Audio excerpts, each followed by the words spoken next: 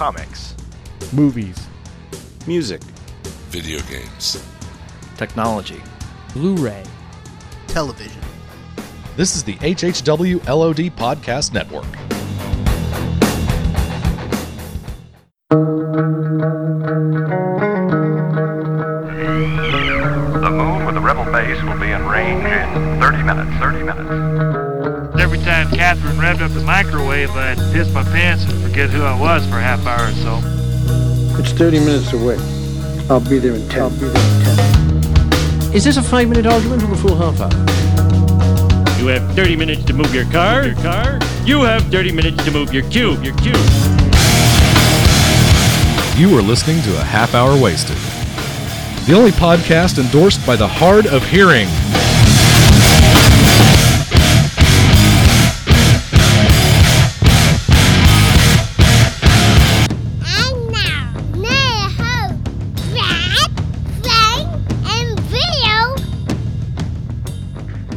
Is why do certain characters pop up at the same time and Hey, looky there! Yes! What? Yes! Who is this? That's Who is John this Marchianti! Johnny M, baby! Are we recording? No. Not yet. Oh. The kids aren't up yet. It's totally cool. John. I thought it was Joe Rogan. This is even better. It's good. My lighting isn't great here either, but yeah, I got the shine working. I'm all good, man. Nice. Johnny, you look fantastic. It is great to hear your voice. Yeah, you too, guys. Really, what a wild wait. I haven't done a podcast in 3 years, and I'm leaning. My things are not on right, and so like everybody else in the world, I've been doing like Zoom stuff. Can you hear me if I just sit back normally? Is that good? Yeah, that's fine. Great. All right, That's fine. That's cool. And all of a sudden, I'm my father. Like, I scream into the Zoom, and my kids are like, what are you doing? So I tried earbuds and different things, so hopefully I'm not screaming. No, you sound great. As far as I'm concerned, you sound great. Yeah. Thanks, brother. It's really good to see and hear you guys, man. It's crazy couple of years, right? Yeah. I'm glad you got all that stuff figured out. I didn't want to spoil the surprise for Frank and Bill. Oh, cool. I didn't know it was that. Yeah. I was trying to figure out who you're talking to. Brad was keeping us on pins and needles, and Johnny, the pictures I've seen of you have always been small and stuff. I don't think I've ever really seen a really good picture of you. So oh my goodness. Yeah, I've kept whatever. The last 15 years, everything's changed so much. I was just thinking about this. This is probably good podcast talk, but whatever. We'll do it now. Like 15 years ago, when we started this 10-ish years ago, I didn't really want to have my face online too much. I work in a correctional facility. It was still weird to have online friends and stuff. Now it's whatever, snap away. I'm TikToking, do whatever you want. Hey, Nice. guys, I love that TikToking. I'm TikToking. as far as I'm concerned, our episode's already started. We'll just segue into it. I'll start the episode with all of us saying hi to Johnny M and all that stuff, so we're good. Cool. Call out Good. the cold This open. is actually part of, and so, okay, yeah. Welcome to Half Hour Wasted, everybody. Frank and Bill and I have been working on a certain show for a while. This is really Bill's baby. We've been giving Bill plenty of time to get started on this topic, and I've been wanting to reconnect with Johnny M a little bit online, and especially in a podcast situation. So I invited him on to be a part of our discussion today. Sweet. And Fantastic. it's good to see all of y'all's faces. Johnny M has a face for radio, doesn't he? When we finally get to see him right now. Hey. You know what Johnny, you are a sharp looking man. You know what I've seen Johnny's face before, but his face to me, when I see his face and I put it together with the voice, it's that same feel. There he goes. Oh, back up, John. It's the same feeling I got the first time I saw the face of my favorite radio DJ growing up. I always pictured him looking a certain way. Yeah, very disappointing. Very disappointing. Actually, yeah, Johnny M and I kind of have the same look. The case. Johnny M and I kind of have the same look going on. We both got gray in our chin beards. I think We half of the United States went this way. Yeah. Thank God for Jason Statham. My hair And looks cool. Your hair is So right completely there. gone on top. Mine is 1/8 of an inch long on the top here. So Yeah, your widow's peaking though. yeah, This all is right. This is a I'm with fresh. Johnny. You guys are. This is the Sunday morning is my shave day. So you guys, this is prime time right Hey, here. I just did this Sunday morning too. Yep. So, there we go. so I guess out of the three of us, I'm the only one working a full lush. Yeah, that's Well, very you're the true. only one yeah. that has Looking good, the bro. follicles, man. Can you guys get a haircut in Texas yet? Yeah, I got think one so. about 2 or 3 weeks ago. It was a procedure, but I mean, in that I was supposed to wait outside until it was my turn, but they let me wait inside. I was supposed to wear a mask. My barber wore a mask. I had to hold my mask ribbons kind of away from my head while she was cutting it, but it worked out. It worked out well, but it probably took about if a haircut takes 20 minutes, it probably took about 30, 40 minutes. Wow. Yeah. Yeah, I've been using dog clippers since I was about 30. So yeah, been quite a while since I've They had to make worry those about for going to the humans barber. too, also, Bill. Yeah, but I like the dog ones. All right. They cost more, so they must be great. All right, well, let's get into this episode. John, I'm so glad you're here. We are going to talk about Marvel and DC events and how it always seems like one company likes to copy the other company when it comes to events. Did I paraphrase that okay, Bill? Yeah, you paraphrase it just fine. Guys, do you you keep get? going. I need to step away for just a sec. Keep going. Oh my god! Take care of your dog, or whatever that euphemism stands for, right? So before we get into this, should we all place bets on what we think Frank is actually stepping away to do? Maybe to get a beverage? What's the over under on him taking the dog for a quick walk? I don't think he'd do that to us. You don't think so? Because I don't know. think he'd Maybe do he that needs to to us. rearrange his action figures or something. He has to put them in, rearrange them in order from tallest to shortest or something. Holy crap, I just looked at Or- Johnny M. or He needs group a them little... by color. Johnny M needs some dulling spray on that chrome dome, doesn't he? Actually, what we need to get Frank to do is to rearrange all his action figures in terms of Marvel versus DC, because Yeah. that would fit with the theme of today's show. So, I don't know. That's my vote anyway. I see I don't know what's Bill actually is gonna happen. I mean, Bill is of course rocking the Dallas Cowboys hat, which why not? Of course. I've got a million of them, Johnny. I just want to tell you. I mean, whatever. We'll lose half the listeners with a little football talk. Amari Cooper is the biggest disappearing dog on the planet, and you will be sorry. Well, that's why we drafted my man CD, baby. So here in 2 years, this is a little inside football this is a little inside baseball for football fans is what this is. But a lot of people are thinking that, you draft CD Lamb so you can kiss goodbye to Michael Gallup in 2 years. Well, my thought is that what we're going to do is we're going to kiss goodbye to Amari Cooper, assuming Michael Gallup continues his ascendance. And here in 2023, you're going to see Michael Gallup and CD Lamb patrolling the outfield for the Cowboys. Fair enough. So, I don't know.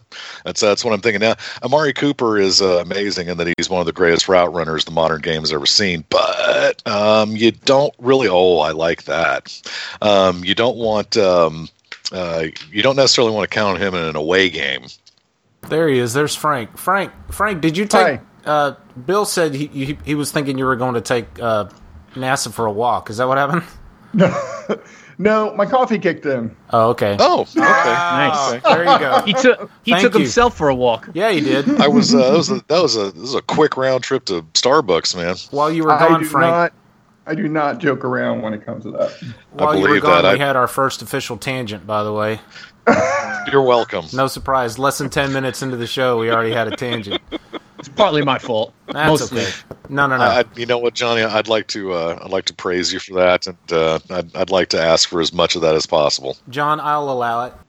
It's how I work. Thank you. You know. All right, Bill, let's get started on this. So my thought that I've had since, I don't know, the mid-'70s is that DC and Marvel have consistently aped each other for literally generations now. I would go through, I started reading comics in the mid-'70s, and you would notice these similarities. And I think my research has told me that these similarities were more perceptual up until about the 80s and into the 90s, and in our so-called modern age, the whatever's post-Bronze Age, that's where things really started picking up. I did find some interesting stuff, and I will say too that my thought was that it was more DC and Marvel copying events from each other. And while there is definitely some of that going on, what's easier to find out there on the internet is the myriad of articles, listicles, etc., on characters that the two have stolen from each other. Absolutely. And so I think that at the start you absolutely saw the characters borrowed from the other company. And the more I get into it, none of this requires a PhD, but I think a lot of it you can give credit to in the early days. I mean, we're talking like before the 60s and up into the 60s, you did see copying going on. Oh, they've got character X, let's make character XY. The other company's got character Z, let's make character ZZ. And we don't want to get left behind.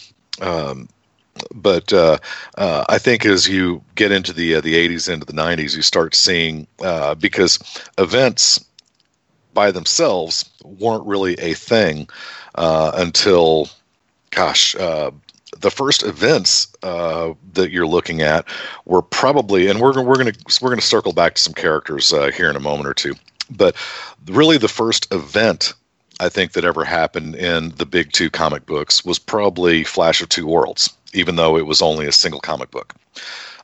It came out in September of '61. It was the first time that Jay Garrick Old Flash, Golden Age Flash, met Silver Age Flash, Barry Allen. And that kicked off the idea that there could be more than one world that your comic adventures happen in. And so you saw this opening of these floodgates, which at the time was kind of a trickle. And the Flash of Two Worlds, the Justice League, which also started in the early '60s, to start their crises. And the crises obviously build to a heck of a thing into the 80s and all the way up through the aughts. But the first crisis you're looking at was 1963, and you're talking Earth 1 and Earth 2 heroes finally interact. And from that point on, I'm sorry to interrupt. Didn't they actually use the word crisis in the name of that? Like they did. Crisis on Two Earths. I imagine that's why that word has stuck around for so long, because it was used back then, and then they just started naming all their huge events crisis related.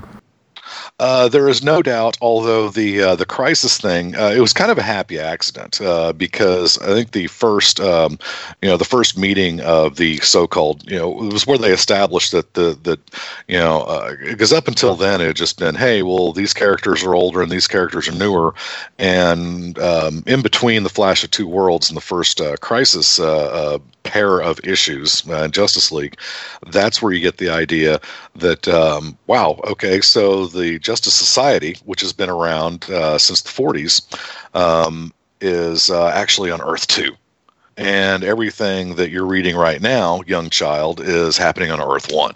And so Earth 2 is for these so-called legacy characters. And that's also where you first hear the term legacy character, which is something that Marvel, again, speaking of aping, it took Marvel a couple of generations to catch up to the concept of the legacy character.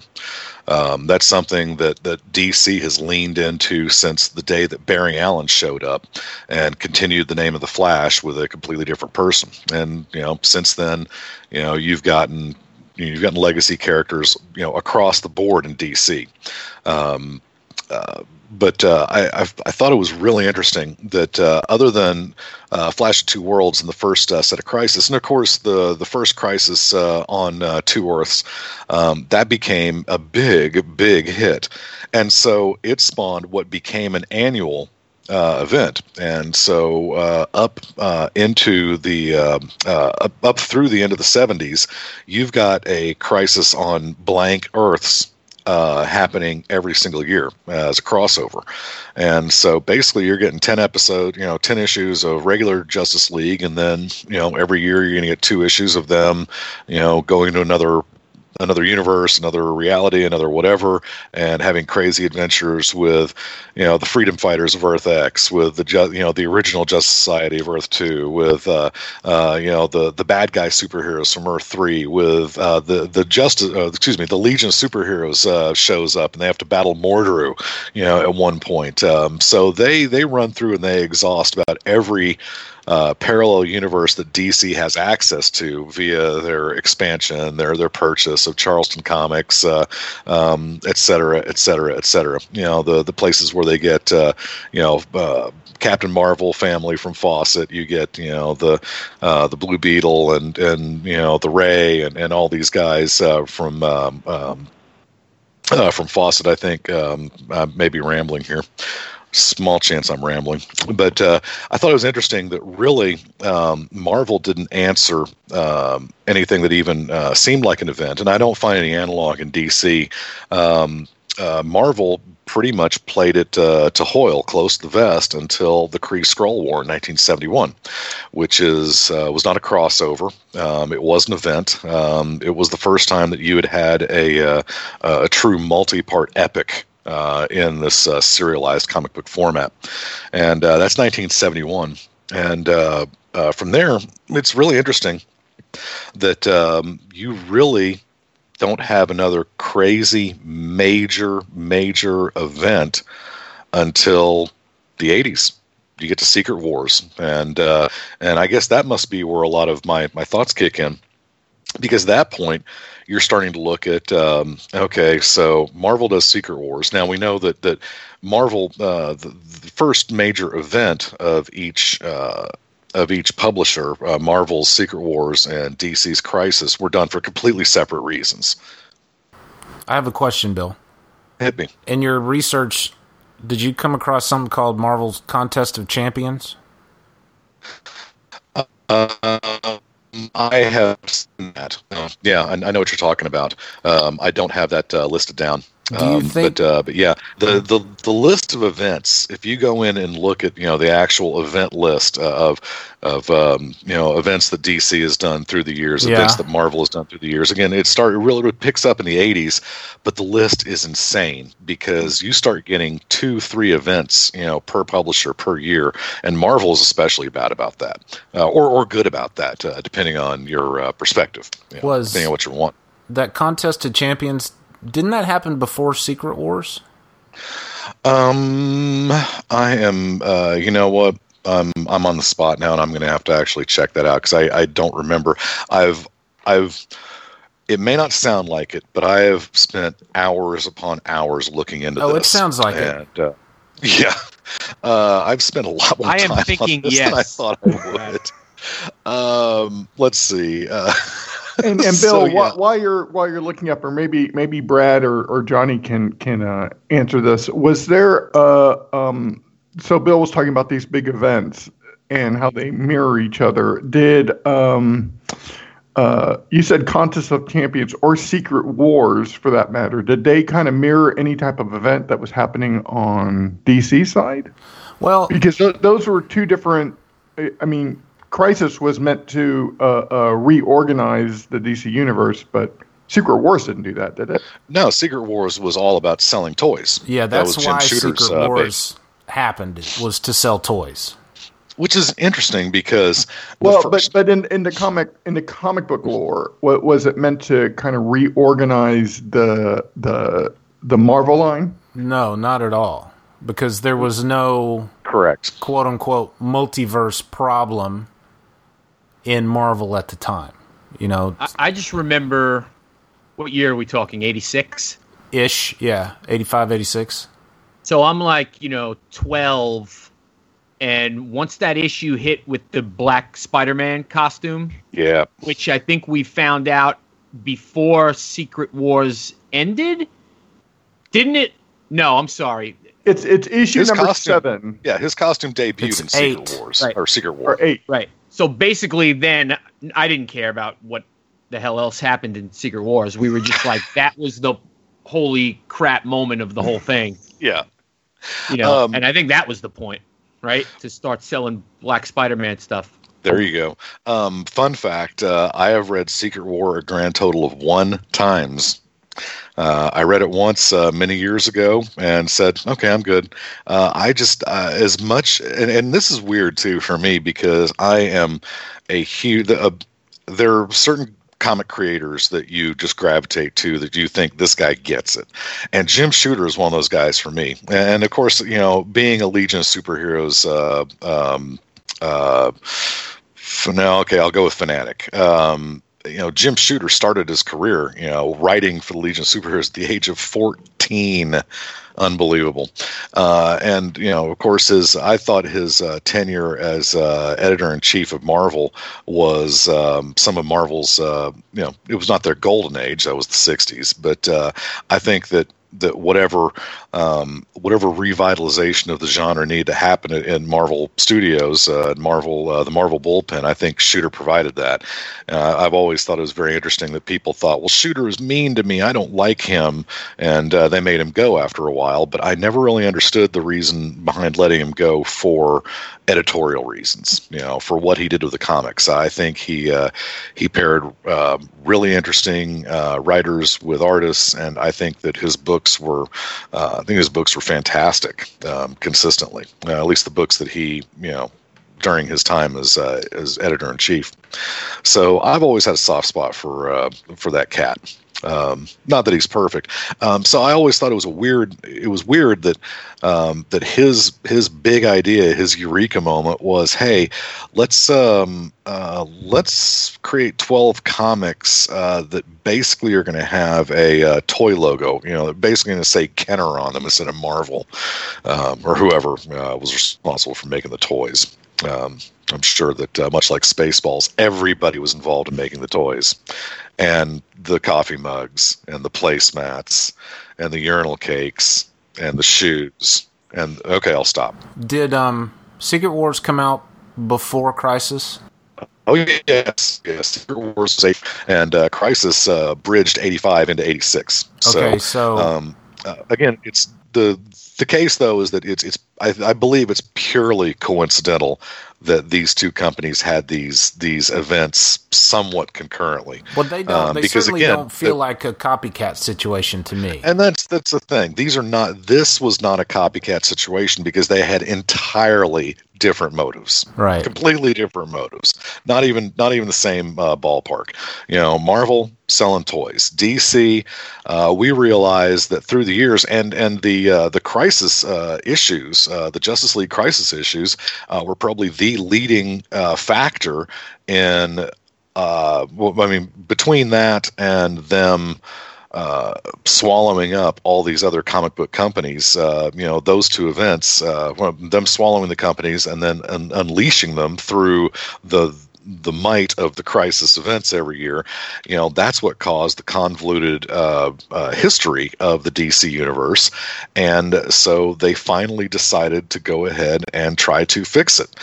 And I was one of those kids. I remember I was in high school in '86, and that was pretty much, I had stopped reading comics heavily in probably '83 because I thought girls were pretty interesting by that point.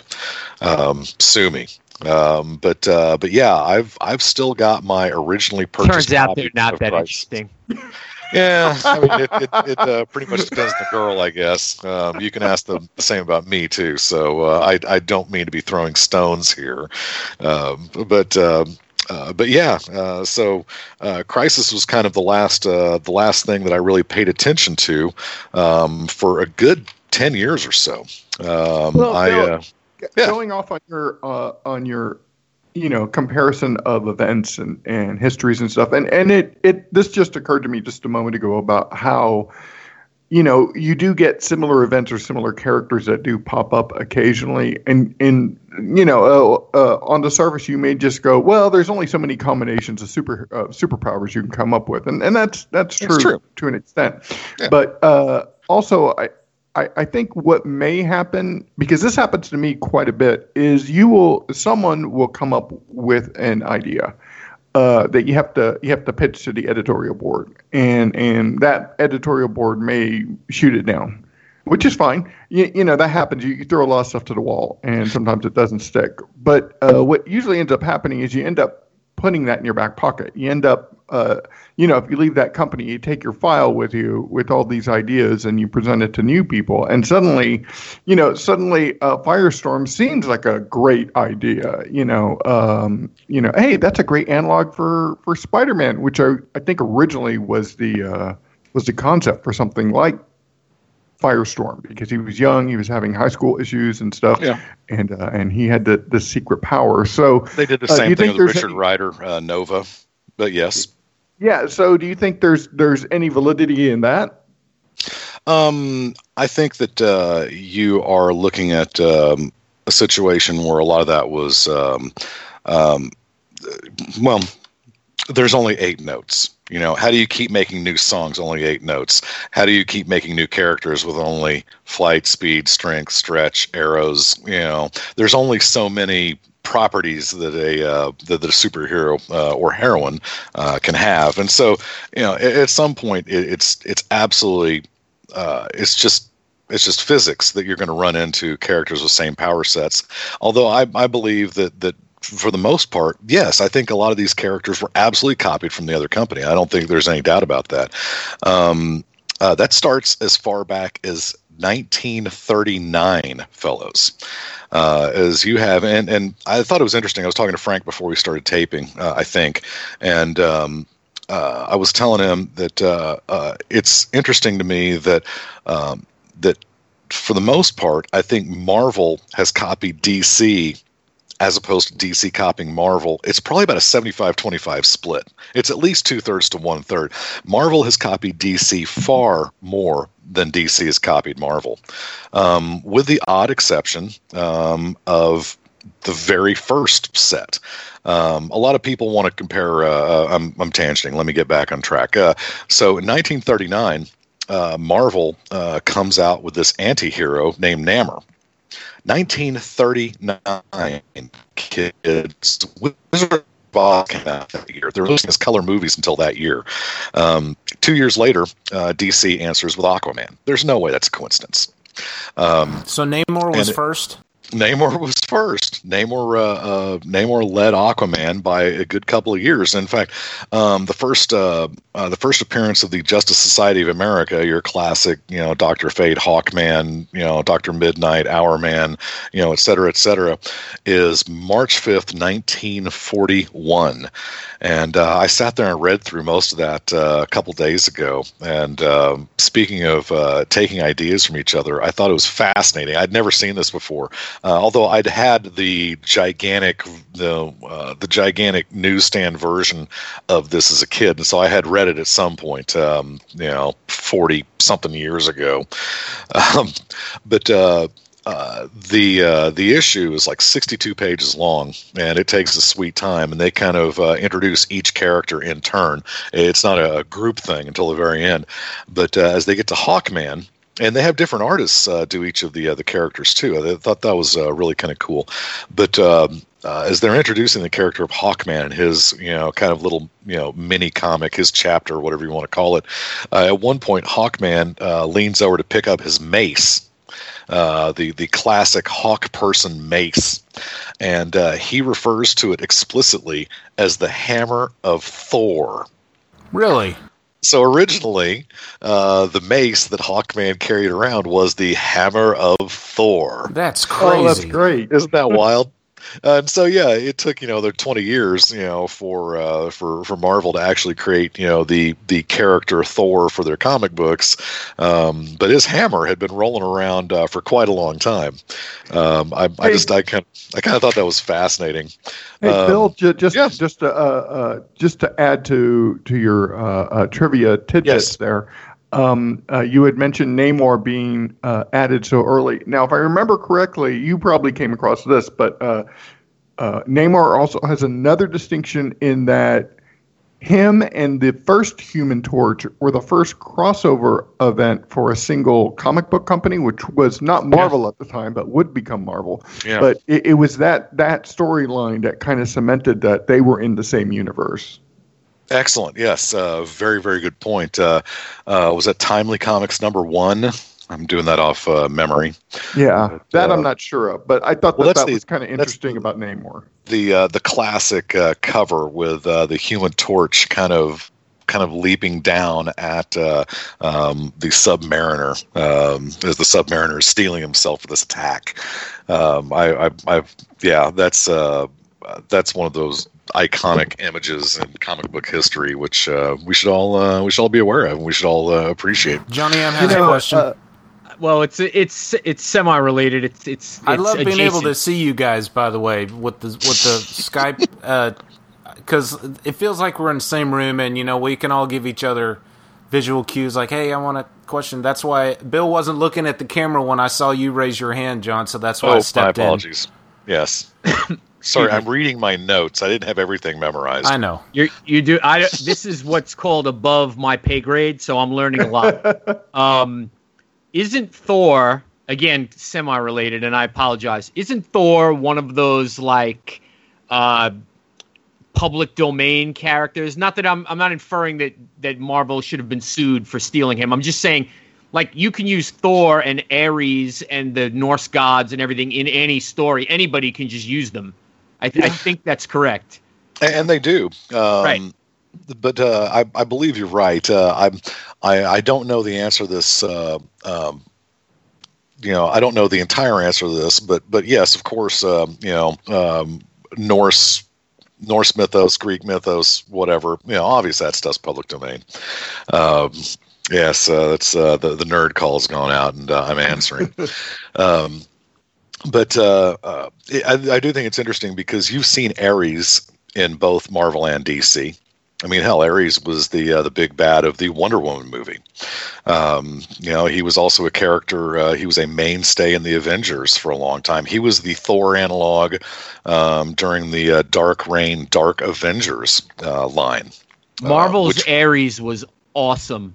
Yeah, they went with that. They took the God of War angle and made him like a master of weaponry, and like he was firing AK-47s and really, I have his action figure somewhere because I'm a nerd. Nice, and he's got a battle axe and like an assault rifle. Heck okay, yes. I'm actually not familiar with the Marvel version of Ares, so he sounds pretty cool. What series did he feature in, or was it all over the place? It was the Dark Avengers stuff, but maybe Brad can help me. There was also Secret Warriors, maybe, and Ares' son was like a major. They were trying to save him. They were trying to bring him in. Ares' son was like a god also. They were trying to figure that out. It was Dark Avengers that Ares was in, yes. I think it was Secret Warriors before Dark Avengers, or one of those. I never read Secret Warriors, and I wish I had, but... Secret Warriors was written by my favorite Marvel author, Jonathan Hickman. That was his first real baby. Between him and Grant Morrison, I can die happy knowing that comics are written by these two guys. I wanted to jump on what that question Johnny asked earlier about whether Thor was in the public domain, and we answered it. But I do recall very early on, after the Thor movie came out, or after it was announced and it came out, there was a movie on Netflix called Thor. And I saw it, and it was this very cheaply made animated movie, but it got me to click on it because it said Thor, and I was just like, oh, I wonder if this is like connected to the Marvel movie or not. Of course, it wasn't. People were just taking advantage of the name recognition and the and the fact that they could get something out. I'm not done yet, by the way. So no way. Down. Yeah. By the way, the Ares kid was named Phobos. John. That's right. So, yes, yes. Ares. the Avengers lineup, just like the Justice League lineup, again, not that these two companies are aping each other, but their lineups have been so fluid, over the 60 years now that they've been around. Yes, there was a time when Thor wasn't there, so they had Hercules. Okay, Hercules isn't there, so they bring in Ares. So they've always had the strong guy, the strong god guy, on the team for most of it. And Ares Ares was absolutely he was a big player, but Ares I don't see here when the Marvel Ares was created, so I'm going to drop that line of questioning at this time. So, Bill, maybe move the story forward a little bit. Brad, go ahead. I was going to say, let's get back to events. Like since we've decided that Secret Wars and Crisis, they happen around the same time, but they weren't. They had different motivations, like Bill said. Yep. They weren't designed. One wasn't designed to copy another. What can you give us an example of, like, maybe the first time that Marvel or DC aped an event by the other? Because I really would like to know. That's a good one. That is a good question. 30 minutes later, we're finally getting here.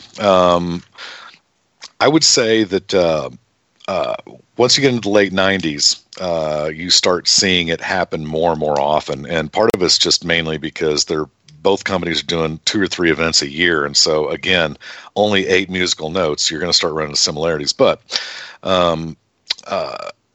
so Crisis happens in 85, 86. And that lasts for 10 years till they decide that, oh God, enough creators are ignoring, the so-called new paradigm of DC Comics. They've retconned enough. They've, characters have remembered. Characters are being remembered. That kind of thing. DC continuity starts getting convoluted again, and so they decide they need to do the Crisis thing again with Zero Hour. And I think Zero Hour was a kind of a even though it had a lot of characters that I love, I think it was basically a pale imitation of Crisis. And how could it not be? Secret Wars was, Zero Hour was 4 issues, maybe 6. Crisis was 12. So you literally have less story to tell and less time to tell it in. But as you get Zero Hour, which is resetting the DC universe again, you have Marvel in 96 doing, again, another really odd idea. They go with this Heroes Reborn thing, where they take a lot of their main characters, Fantastic Four, Avengers, other characters, and basically the characters they care about, and they shunt them off to this other universe to be reborn so they can kind of restart Marvel with fresh continuity. And it was a complete disaster, and it took about a year before they said, screw this, we're bringing all these characters back into normal Marvel continuity to the Marvel 616 universe, and we're going to continue from there. And we're all going to kind of, everybody except for Rob Liefeld is going to pretend that actually none of this ever happened. So yeah, Heroes Reborn and Zero Hour were both ideas to streamline and provide a so-called jumping on point for listeners. And the whole jumping on point thing will give you absolute tired head if you spend any time looking into that at all. The whole idea, it's the reason why it's the reason why DC has rebooted their universe 47 times in the last 10 years, and the reason why Marvel has done it a handful of times. I actually give Marvel some credit for not relying on the gigantic, universal, multiversal reset button as often as DC has. But you start seeing these similarities, and they start getting... it starts becoming, are you sure that you guys, weren't kind of looking into each other's, spreadsheets or whatever? I read a lot of articles, and a lot of people want to say that the next thing that happens is probably one of my favorite comics ever, or comic events ever. The great Mark Waid and Alex Ross bringing us Kingdom Come, which showed up in 1998. And you had that followed. A lot of the articles I read think that Kingdom Come and Civil War are supposed to be analogs to each other. That they stole the idea for Civil War from Kingdom Come. I don't think that. I think that you can make a case, but for me, I think that Kingdom Come in '98 was copied by Marvel with the Earth X storyline in 1999. And again, Alex Ross is the artist on both these. And the connective tissue that you're going to find, I think, to kind of spoiler alert myself before I get to the end of this whole point, is that I think the answer is that what is it's artists taking their ideas from company to company. Alex Ross takes his ideas. Jim Starlin creates Darkseid over here, then he creates Thanos over here. Dave Cockrum redoes the oh my goodness, that is so sexy. Brad is that holding is up his X, yes, his copy of Earth X by Earth Alex X Ross. was written by Alex Ross, but it was illustrated by Jim Kruger. Yes, that's a very good point. It's covers by Alex Ross. Freddie Krueger's that's brother. correct. Yes, yes, very good point. Yes, Freddie Krueger Jr. So Kingdom Come and Earth X, in my opinion, are possible copies of each other, because it's both the older generation of superheroes is looking at this new generation of superheroes going, what the hell is wrong with you people? What's wrong with you kids? They're both you guys are future stories. You guys are so extreme, and yes, they could almost be considered Elseworlds, and I guess actually they both are Elseworlds, because Earth X happened in its own universe. Then at that point, you're starting to get to events that aren't necessarily events in themselves, but Marvel back in 2004, they go through the whole Avengers Disassembled, which closely mirrors the end of the original the Justice League run, the JLA run, where they do the exact same thing. About 125 issues in, they decide to break up the team, and they leave that status quo in place for quite a while, by comic terms, for months, for a year or so. And so you have both of these companies disassembling their lead teams, their Avengers or Justice League. At this point, you can move on, and you can talk about how Secret Invasion in 2008 parroted DC's Millennium in 2000. Both of them contained characters being replaced for nefarious purposes, and heroes didn't know that they were talking to, that's not really Captain America, that's not really Hawkeye. This person's been replaced.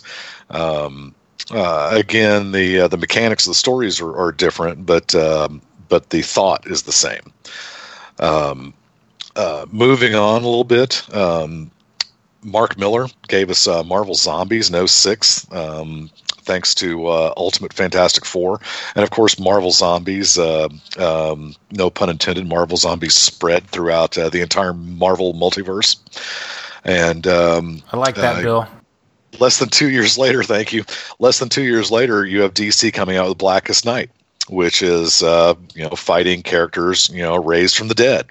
That's an excellent kind of comparison of what when the companies do copy each other. And yep. I'm also wondering if, because at the time we did have, there was zombie fever, zombies were hot, so I'm sure they were capitalizing on that. But I guess Marvel Zombies came out first, and so DC just kind of aped them. But to DC's credit, they gave it a great spin, which was the fact that it was connected to the whole Blackest Night thing, which I appreciated. Is that a collection you're holding there, Brad? Is that Blackest Night? No, sir. This is a newer DC event called Deceased, and it's oh my god, they're still doing it.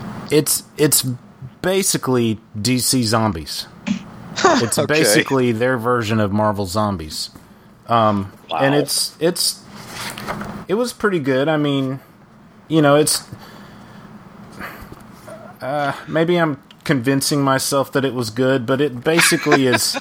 It was basically DC's version of Marvel Zombies. So I bring it up. There's nothing wrong with wanting to like it. Oh, I know. And I bring it up because this copying of events, while it seems, in our memories that they all kind of happened at the same time, sometimes they don't happen at the same time. Marvel Zombies was, a decade ago, and this, just was last year or whatever. And I think one of the more intriguing things that I found out through this voluminous research I've done is that I think my perception was basically kind of wrong. That Marvel and DC have not necessarily copied events from each other throughout history. Certainly didn't start until the 80s. So I think this is just one of those things where as a kid you kind of the human brain is made to see, is made to make, see patterns, out of things, even random things. This is why, it's why when you look at a shadow, you think it looks like a person. Your brain is made to see things and to make sense out of them. And a lot of times that means that that your brain is like completing concepts and thoughts for you without you even knowing it. Anyway, that's a little junior psychology for everybody. Hey, Frank. Totally true, though. Yes, sir. Will you note in the minutes that Bill admitted that he was wrong about something? I know you take minutes. Got it. You take minutes for every episode we do. Okay, I'm gonna send you some whiteout so you can get rid of that line. That was around the 45-minute mark. You can say. Hang on, Amazon is going to be sending you a bottle of whiteout, Frank. It should be arriving in about 4 hours. So look out for that, buddy. Okay, so there's a couple of other big ones. We're almost done. This is one of those things that I could talk about for the next 6 hours or the next 3 minutes. I'm going to air close to 3 minutes. Let's okay. lean towards the 3 minutes. I know. That's where I was going. You guys, see, you're interrupting me and insisting that you want me to wrap this up in 3 minutes is in fact making this go on longer. So I'm sorry to the listeners. I'm not sorry to you, Frank, because you clearly are enjoying this. So anyway, I love a show that just moves forward. But anyway, Bill. So yeah, let's wrap it up on a bow. You gave me the steering wheel on this show, so you know me, by now.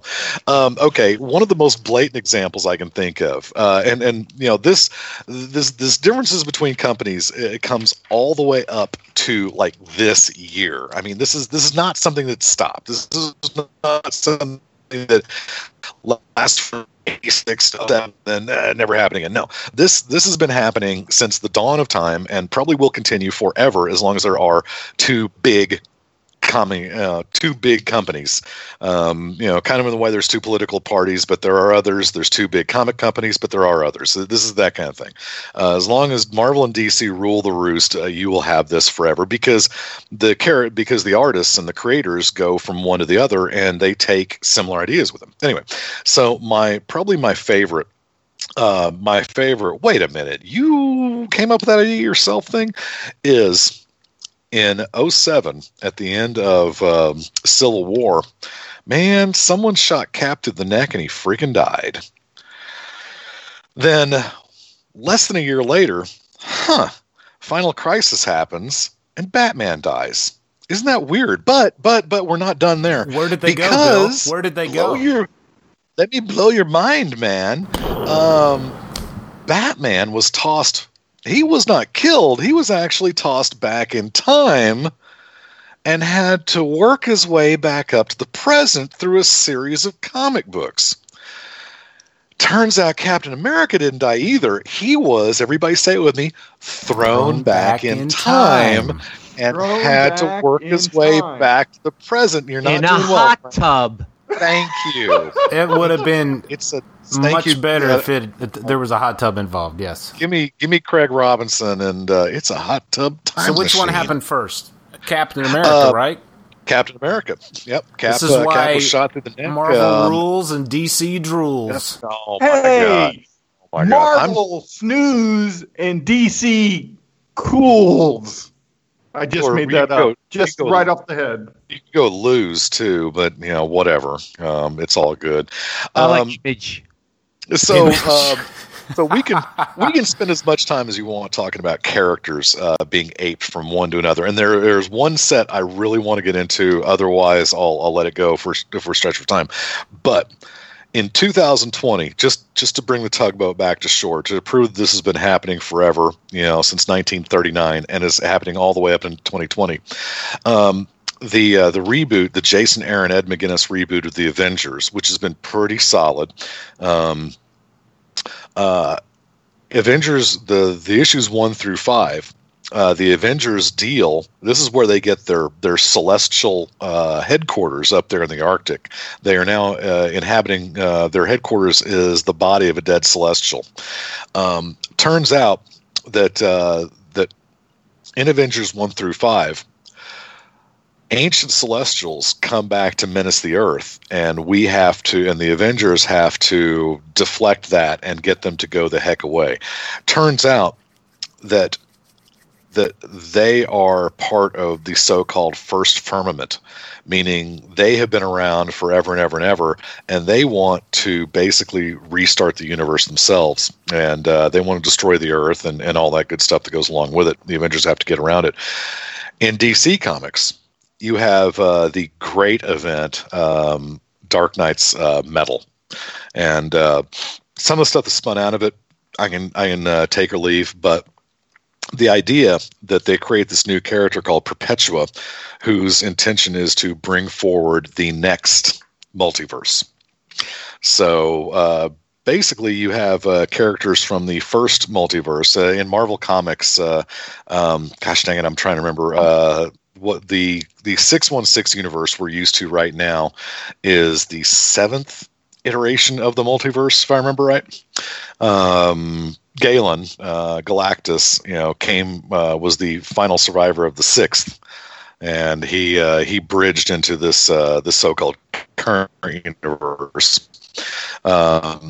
They've never established that kind of canon in DC, but you do have a character who has decided that it's time to bring forward the next multiverse in DC Comics, and they had to, of course, bat that back. So, even these concepts, these high concepts, have been going back and forth forever. It seems to be, I think, in general, you've got your the bannerman of your publishing empire is killed in 07 and 08 and has to work his way back through time. We've got zombies in 06, 07. You've got heroes replaced. You've got older heroes, older legacy heroes fighting younger, more extreme heroes in Kingdom Come and Earth X. I think that the evidence is unfortunately circumstantial, but I think there's such a preponderance of the evidence for those lawyers out in the audience that I think that you could make this case pretty much beyond the shadow of a doubt that while there's not like legal liability involved here, yes, of course, they look at each other and they take what I'm going to position it is it's not Marvel and DC stealing from each other. You could position it that way. I am going to position it as Marvel and DC are being inspired by each other. And I think that's now the characters, you can absolutely say that they've stolen characters from each other. But I think as far as the general, the plot outlines, the canon of the entire universes goes, I think a lot of that is inspiration, not outright theft. Now, there's one area. We could go on again. I could go on for hours about characters that were stolen. Green Arrow, Hawkeye, Black Canary, Mockingbird. You could go on. You could go on forever and ever and ever until the end of time talking about characters. Being the idea of a character being taken from one house to another. My favorite, though. And I referenced this a little bit earlier, Dave Cockrum.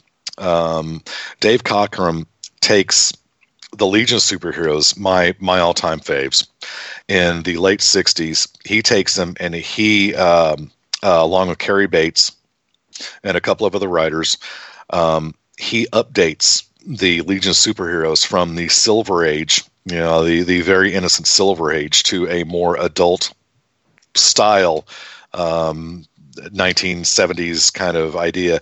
He brings in a number of new characters. He redesigns many, if not most, of the Legion costumes, and his run is absolutely seminal. It's only 6 issues. It's between Superboy starring the Legion of Superheroes issues 197 up through issues 203, I believe, or maybe 202, and then Dave Cockrum is gone. Dave Cockrum leaves, goes to Marvel, and helps create this team called the X-Men with Len Wein. Now, in the Legion, he had a number of characters that he wanted to create for the Legion, but the writer said, no, we're not going to go with that. One of those characters was Nightcrawler. He actually created Nightcrawler with the intention of him being a Legion of Superhero. He was not allowed. He was not allowed to, or the writer said, "No, I'm not going to do that," or whatever.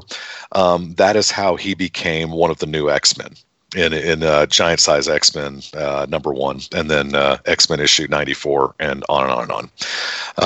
But the analogs between the two are just they're he's not even trying to hide that the Imperial Guard, as seen for the first time ever in X-Men issue 107. It was the last issue Dave Cockrum drew of the X-Men before he came back at the end of the Byrne Austin run. So Cockrum came back in the 140s, but he did those 6, 8, 10 issues between 94 and 107, and then he got out too. But if you ever take a look at the Imperial Guard and the Legion of Superheroes, they are the exact same team. You've got the giant guy. You've got every character. Go take a look at it. Issues 107 and 108 of the Uncanny X-Men, 2 of my favorite comic books ever. It's a continued story. And the cool thing about those 2 issues is that issue 107 is Dave Cockrum's last issue on the X-Men for, again, a period of years. And 108 is the with the great John Byrne and the even greater Terry Austin. And issue 108 has some of the most beautiful art I have ever seen in a comic book, certainly for that time with that technology. So, Bill, thank you very much for sharing that with us. And again, we could go through Catwoman versus Black Cat, Elongated Man versus Mr. Fantastic, on and on and on and on. Any comic book reader out there could come up with probably 20 or 30 of these analog characters off the top of their head. So that definitely sounds like something I'd love to talk about in a future episode. Yeah, you know, maybe someday here, maybe next decade or something. The whole point of this podcast is to waste people's time. You're welcome. I think we've done that successfully, but hopefully my point is, I don't know. I didn't have a point that I was trying to make in a militant fashion. There was no pounding on the table and throwing shoes. I mean, who throws a shoe really? And saying, you listen to me, I'm right and you're not. None of that. I've always found it interesting that I thought that these analogs were a lot more obvious. I think again, it's just your brain making order of chaos and randomness, and I think the most interesting thing to me is that I think that I learned something that changed my general opinion through the course of this. So so thesis is that I think that characters absolutely copied from publisher to publisher, but the events themselves, I think there's more societal impact, like you were saying, Brad, where zombies are hot, let's do a zombie thing. I think that plays more into the events seeming to be aped from one to another than anything else. So there you go. And what a waste of time that was. I'm sorry, Blackest Night, whether it was meant, whether it was a copy or not, it's probably the most excited. I haven't been as excited for a comic to come out monthly since then. Huh. So. And I am not reading a lot now, and maybe some cool stuff has come out lately. But I guess point being, it might have been a copy in Inception, but it became probably one of the best events and a really cool thing, which didn't end up really being a copy, maybe in the original idea. But yeah, so good can come of it. Like, what about? I'm going to throw another one that I thought you were going to mention real quick. We're trying to wrap up. Old Man Logan and Dark Knight Returns. Oh my goodness! You know, that's fantastic. Okay, that's yes. good, actually, something Johnny. years apart. You know, not a direct copy, but you know, Right. Old Man Logan and the comic and the movie that it became are two of the greatest things, you know, that Marvel has done with Wolverine ever. Huzzah! Absolutely agree with that. Well, let me go back to Johnny. Johnny, what did you like? What were some of those comparisons between Old Man and Dark Knight that you saw? Well, I think just in the basic idea that let's go into the future as our hero is now aging, and he's out of the game, so to speak, but something compels him to come back. And the other heroes are different and older and dead. And, you know, how does the world look in the future for that hero? And, you know, I think the ideas are very close. They went in completely different directions, and they were how many years apart? I don't know. Dark Knight Returns, I think, is in 87 or in 86. I don't know when Old Man Logan came out in print. But it worked really well for Wolverine, and it became a whole, you know, the Logan movie might be my favorite of the X-Men films. And they're still doing stuff with that Wastelands universe in Marvel. You know, they even put out Old Man Hawkeye series. Dude, they've got Old Man Quill Yeah. is currently being produced. Yes. And the Hulk in the future with the, you know, his mob of Hulk family people. Yeah. That's good stuff. Someone remind me, what was in the Old Man Logan universe, what was the Spider-Man analog? Was it his daughter, or was it his... actually Hawkeye's daughter, was it not? I think you're right. Yeah. I just remember her driving the Spider Jeep. Yeah, that was awesome. Spider Jeep, holy crap. Or the Dune Buggy. It's the Spidey Dune Buggy that can drive on walls. It was introduced in the 70s, and they made it canon by introducing it, putting it in the Old Man Logan storyline. All right, well, let's wrap this episode up. John, I hope you'll stick around for another episode. You can't force me to leave. Okay. Nice. All right, thank you, Bill, for doing all that research, and I actually did learn a thing or two, and I appreciate all the hard work you put into that. And like you said, I'm exhausted. We could talk for hours on all this. Give us a boilerplate, Frank. Let's see. Thank you for listening to Half Hour Wasted, the last commercial-free podcast on the internet. That's too bad. Where's our Patreon page? You can drop us a line anytime at halfhourwasted@gmail.com. And let's keep it short. Guys, we want to thank you so much for listening. Johnny, thank you so much for joining us. You're going to stay with us for next episode, right? Yeah, please. Awesome. All Thank right. you. Great. We will figure out what that is as soon as we sign off here, but I'll do it for everyone. For everyone, stay safe, wash your hands, and we'll see you next time on Half Hour Wasted. Oh my God, let's sell out. Let's sell out now.